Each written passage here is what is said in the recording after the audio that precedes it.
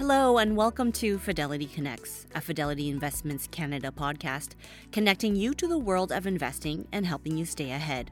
On May 11th, Fidelity Investments Canada hosted FOCUS2023, a day-long event for advisors featuring Fidelity's portfolio managers, subject matter experts, and thought leaders. Sessions ran both on stage in Vancouver to a live audience and from our Toronto studio for a crowd of thousands more online. On today's podcast, we're bringing you portfolio manager Hugo Lavallée's session from the event, sitting down with host Catherine Black. Hugo manages several funds, including the Greater Canada Fund and the Canadian Opportunities Fund. Hugo speaks about his contrarian approach to investing. He says his style is just to live at the bottom, to live in those difficult moments. He explains that valuation matters. He says a good business that's fallen on hard times, you may not see its value yet, but if you wait for a change, it could be a change in management, a change in the board. If you wait for that element of change, it can be magical. If that stock doubles, it could effectively give 5 years of strong returns in months. Hugo explains how he deals with volatility in the markets. He says he does this through research, reacting quickly, and being ready for when the time comes to make a move. He adds sometimes his team works for years on companies. For him, he's not interested at the current price. He waits for moments of shock, like when COVID happened. Those times of shock can create opportunities. He says his current strategy is to focus on active alternative managers and private equities. He's focused on tech, industrials, transportation, and rail, but not so much consumer stocks. And in terms of geography, he's still mainly focused on North America and Europe. Please note you will also hear references to a few slides that were displayed to the room. The views and opinions expressed on this podcast are those of the participants and do not necessarily reflect those of Fidelity Investments Canada, ULC, or its affiliates. This podcast is for informational purposes only and should not be construed as investment, tax, or legal advice. It is not an offer to sell or buy or endorsement, recommendation, or sponsorship of any entity or security cited. Read a fund's prospectus before investing. Funds are not guaranteed. Their values change frequently, and past performance may not be repeated. Fees, expenses, and commissions are all associated with fund investments. Good to have you in Vancouver. How's it been? It's nice to see you in person. Yeah, it's really good. It's good to be back again here in Vancouver in person, and we're finally lapping a year of doing work in person. And look, I think it's been good.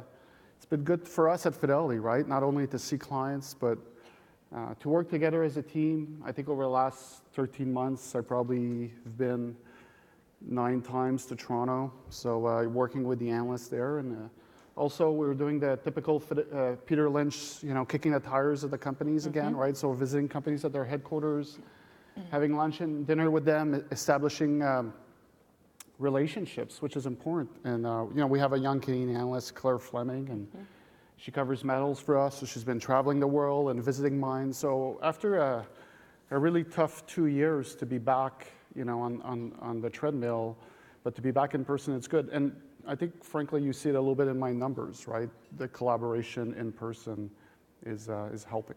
And is that the same consensus when you're meeting with these companies? Everyone's pretty excited to be back, pretty excited to welcome people in? Have those live conversations? No, I think it's good. It's good for us because, if you're, sharing chimichangas like I did a few weeks ago in Tucson, Arizona with the CEO of a company and the CFO, you establish those relationships. So, that's a good trip, but also it's good for the future, right? If something happens and you want to talk to them fast, it just can make a small difference. Absolutely. We're going to dive back into that, but I wanted to touch on this because I thought it summarized you perfectly. I was doing a little bit of research in preparation for today, and you did a Global Mail article back in 2001 in October. You had a lovely picture sitting on a stoop with your dog, but they asked you, why do you shy away from the herd? So do you remember this? Yes. Okay. Do you remember what you said? No, but you have been written down. I do, so I'm going to read it. He's ahead of the game. So you said, it's in my DNA. I walk my dog, but I avoid crowds. I go to lunch early. I ski early or late. I try to find a Tim Hortons with fewer cars in the drive-thru. I put on winter tires early, and I laugh at the people who get caught in the snowstorm first. I bring the same to the stock market. I look where there's less competition. I think that is a perfect summary of who you are as an investor. It's great. So I'm going to use those as a segue into talking to us about your contrarian investing approach. Yeah, so contrarian's a lifestyle, right? Like you just said. And look, you need a differentiated approach to have differentiated returns, right? So what you hear from today, and what did you hear, right? Jeff Moore, differentiated guy with differentiated views, right? Dan and Don, differentiated style. So it's important to be like differentiated, right? Sometimes we have young analysts that come to me and say, I got a great idea. It's going to grow top line 4 to 6%. They're going to expand margin, 1%, and it trades at a 4% free cash flow yield. And it's like amazing. That's a market return. That's not going to get us ahead, right? So you need to do something different to get ahead. And for me, my style is that contrarian style. Just to live at the bottom, to live in those really difficult moments. You're looking for the pain point, like a company that 2 years earlier people would have agreed it's a really good business, and now people are unsure anymore. And I think valuation matters. I think it matters at extremes. I think a lot of time we talk ourselves out of stocks because it's 17 times earnings and you wish you could buy at 14. But I think at extremes valuation really matters. And if you can get what people thought earlier was a really good business, and now it's fallen on super hard times. So it's really cheap on some sort of differentiated metrics. And you think that something positive could happen. Now, you don't see it yet, because if you could see it, then it would be at the valuation it is. But you think there's going to be an element of change. And the change can be a change in management, a change in the board. Sometimes companies are sold. Sometimes it's a change in strategy. But you need some element of change. And look, I make mistakes all the time. I'd be a terrible surgeon, right? So, oops, made a mistake, lost another patient. But luckily, I'm not a surgeon. And in the stock market, if you can pick those points, it can be really magical. Like you can have a stock double, which is effectively 5 years of really strong returns in months. So when you're able to nail it and nail the bottom, you can have that can paper over other losses, and you can really have differentiated returns. Excellent. So still go to your local hospital if you need anything done. GAA actually was just talking about how they can use their underlying managers in defensive times, and they said they lean on folks such as yourself in those times of volatility to do the hard work, make those good decisions. So do you focus on any specific metrics using your contrarian style? Yeah, a lot of them. So, in the past, if you heard me speak in Arizona and other places, I've talked about last year some of the metrics that I use, like EV to sales, EV to maintenance, price to book, price to net cash. One that's a little bit maybe specific to me, price to previous peak earnings, to kind of anchor some sort of value where it traded at the past. Can they go back to those earnings? So there's a bunch of different tools and metrics that I use. I think at the end of the day, it's more about getting ready. Andrew talked about this morning. It's a grind. Our business is a grind. And I think we've glamorized it with town cars and 5-star hotels and business class flights. But at its core, it's a research job and it's a grind. And you're always trying to learn more and more and more and more about companies to be ready. Because when these contrarian moments happens, they tend to be short. So sometimes they're weeks. Sometimes they're days, and sometimes they're even hours, right? So you have to be able to react quickly, especially if you want to react with volume. It's pretty rare that you have months, right? The velocity of the stock market has really gone up right over the last 20, 30, 40 years. So you have to be ready. So what I'm always trying to do is try to get ready. Andrew talked this morning about having a list by his keyboard. I carry a little black book that has a list of stocks also in it. And some of them have prices for triggers. Some are just names I want to add on for beta when I want to add to the portfolio. So there's different approaches, but you do all this work ahead of time. Sometimes we work for years on companies I'm not interested in at the current price. But then some exogenous shock happens, like COVID, that creates opportunities. And then you have, like COVID, like in the stock market, was basically done in 3 weeks, right? Yeah. So you have to be able to react really, really quickly. And it's really in those grinds, you said you're preparing, you're getting yourself ready. So we've seen a lot of volatility in which some of that has hopefully paid off, but how have you managed to navigate through the volatility we've seen in the past little bit here? Yeah, it's just, I'm going to repeat myself, but it's the same thing. It's working with the team. looking at different opportunities all the time, right? So, last year I've talked about that at Vision 2023, Netflix, Meta, Adidas fell into my wheelhouse. Right now they're less contrarian ideas, right? So what I worked on year to date, video game stocks in January, those were contrarian ideas.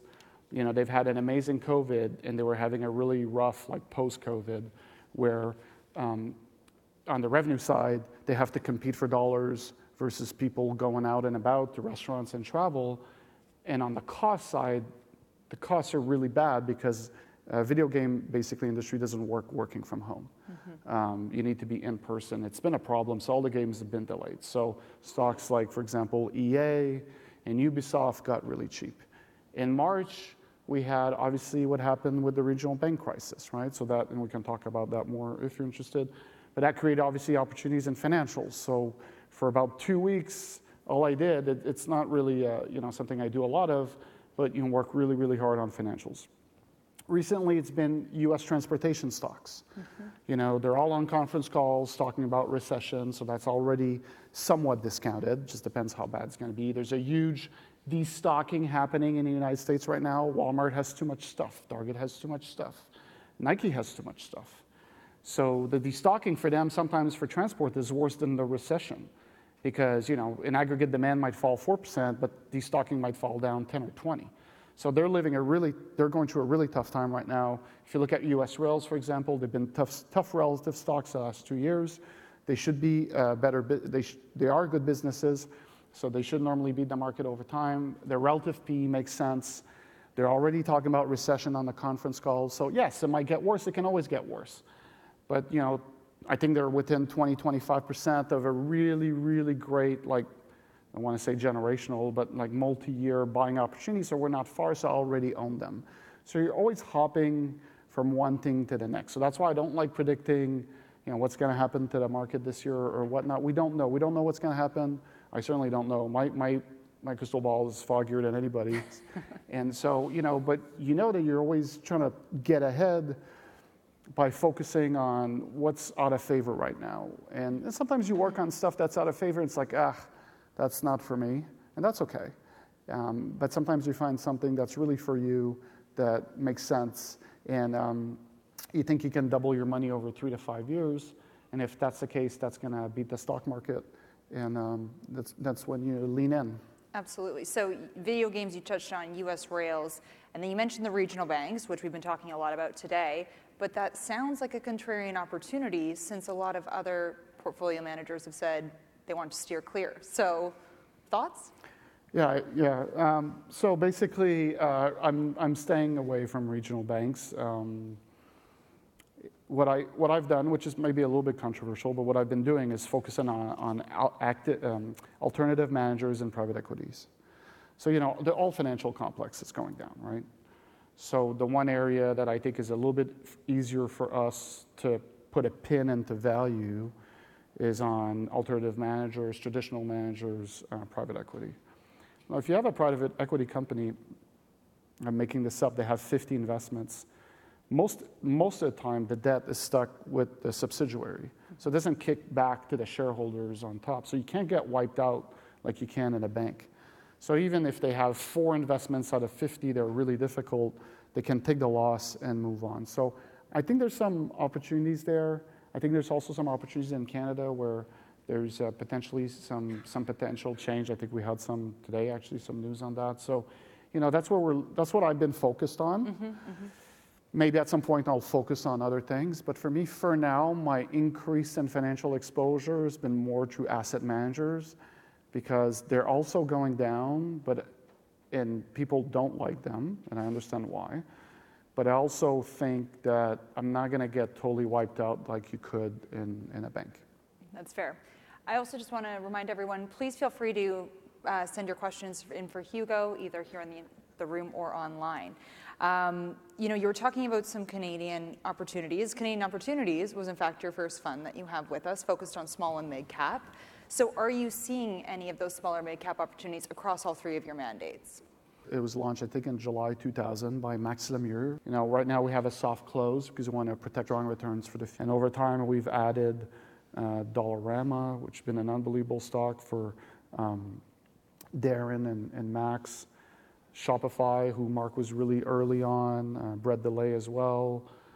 For me, Constellation Software, I think we can build these global companies in Canada. I think we have a tendency to sell ourselves a little bit short. Kinaxis has been a really good story recently in Canada. And Max W and I are invested in a Montreal private one, which we think is really interesting. I think that's one of the secret, not only of me, but secret of all of Fidelity, to be able to lean in into these multi-year stories that you can literally be shareholders for 25 years, and they just compound at a clip. And we try to really, really focus on those securities. I was going to say, if it's in Canada, you know about it, and you will act if it's ready. Yeah, and it's not just about me, right? It's about the whole team, right? Absolutely. I think that's important to talk about that, right? So we have 9 Canadian analysts, and they focus on that all the time. And plus all the other resources we have. So I think we do a really, really good job there. And I think, it has to be a big part of our success the next 10 or 15 years. You want dispersion. You want to be able to find a couple of stocks that are absolute monsters. And I think we can build them as a society. And that's why I'm optimistic that even sometimes it feels like KNOPs, it can be such a limiting universe. We can't miss those opportunities. You got it. You took over, or not took over, we had Climate Leadership launch about 2 years ago that you've been the manager of recently. And maybe on the back of the conversation around volatility and commodity oil prices, themes like renewable, electric cars have been of topic. So what's your view on these themes? And have there been any other themes that are attractive to you right now? I think the themes is relevant as always. I mean, the one thing I would say maybe to think about climate leadership a little bit differently, think about 3 circles. I've been talking about 2, right? So fundamental, good story, contrarian story, and add a climate angle. And if you have the intersection of those 3 circles, that Venn diagram, and that's what I've been telling to the team, I can't miss those stocks. So, to be looking globally for those opportunities, I think U.S. transportation is an opportunity that fits there right now. I've talked about decarbonization winner, 75% less carbon than trucking. I've talked about good fundamental story. And they're contrarian because they talk about recession, the quarters aren't good, and they're cheap. So, I'm really, really focused on those. So that'd be a way to maybe think a little bit differently about climate leadership. The success I want to build over the future is to think about these 3 circles and that little box when there's that intersection, and try really hard not to miss those situations. We had talked about, prior to this session, you commented around the energy transition and becoming an energy security issue. If you can maybe just elaborate on that for the group today. I thought that was really fascinating. Yes, so, the one thing I've said in the past, and I'll say it again, is there's not enough freedom-loving, energy-producing, energy-exporting countries like Canada and the United States. And unfortunately, the world's getting smaller, and nobody wants to be, what the Germans were facing over the winter. People want to control their own destiny. Energy security is now is aligned with kind of the decarbonization trend. People need solutions. So energy security is national security. So nuclear, for example, right? And I own 1 or 2 names in the fund. People were really too negative on nuclear post-Fukushima. And look, it's easy for me to say because I don't live within 100 kilometers of a nuclear power plant, not that I know of at least. So it's easy for me to promote nuclear. But if you look at what happened post-Fukushima, which is a little sad from a climate perspective, is all the growth in renewable just went to replace the shutdowns in nuclear. And that, I think, has changed because of what happened a year ago. So there's going to be a nuclear renaissance. The companies are talking about it. The engineering companies are talking about it. So we're also seeing how we can profit from that in the fund. But, it sucks to be at the mercy of those rogue regimes. So, I think we're very privileged here in Canada. There's some countries like Japan, they're just completely energy short. So they need solutions. And I think that just kind of meshes with, decarbonization, renewables. So that's one thing that we're focused on. Excellent. We have a question from our folks watching online. On the top of privates, do you invest in private companies? How does the private market look to you these days? Yeah, as a general comment, expensive. Like, we mark the market every day, and then you have discussion with these folks like, oh my God, like you guys don't mark the market. Privates can be interesting. We've done a few. We have a good setup. We have a woman called Liz Chow who takes care of private markets for us. She's great. So once we decide that we're going to invest, she runs with the ball and tries to bring it across the finish line. We have Ryan Tribble, who's our lawyer there. There's a lot of legal work that goes into those. So, we keep trying to finance those companies because, frankly, we want to make a lot of money, but also, frankly, I think we have a tendency in Canada to sell them too quickly to Americans.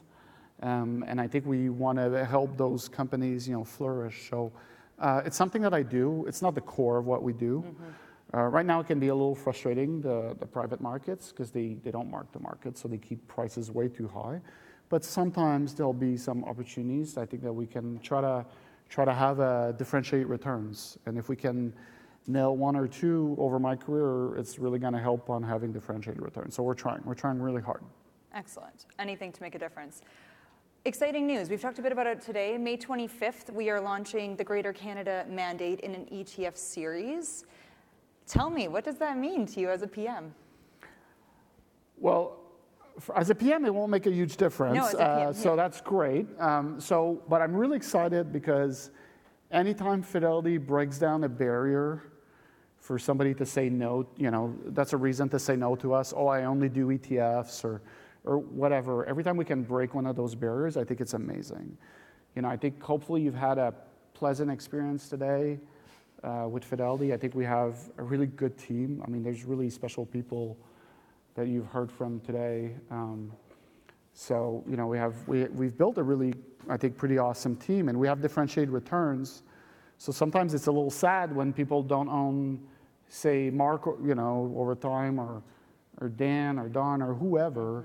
Right now, I guess we're going with Innovators, Canadian Large Cap, Greater Canada, and also Connor and Chris, who I think the people online have heard from today, who are doing an awesome job with their new product, right? So just anytime we can break down any of these barriers to our advisors helping their clients have access to our product, I think it's great. So I actually have pretty high hopes for this product, so hopefully it'll do really well. And hopefully, if it's successful, we can launch more over time.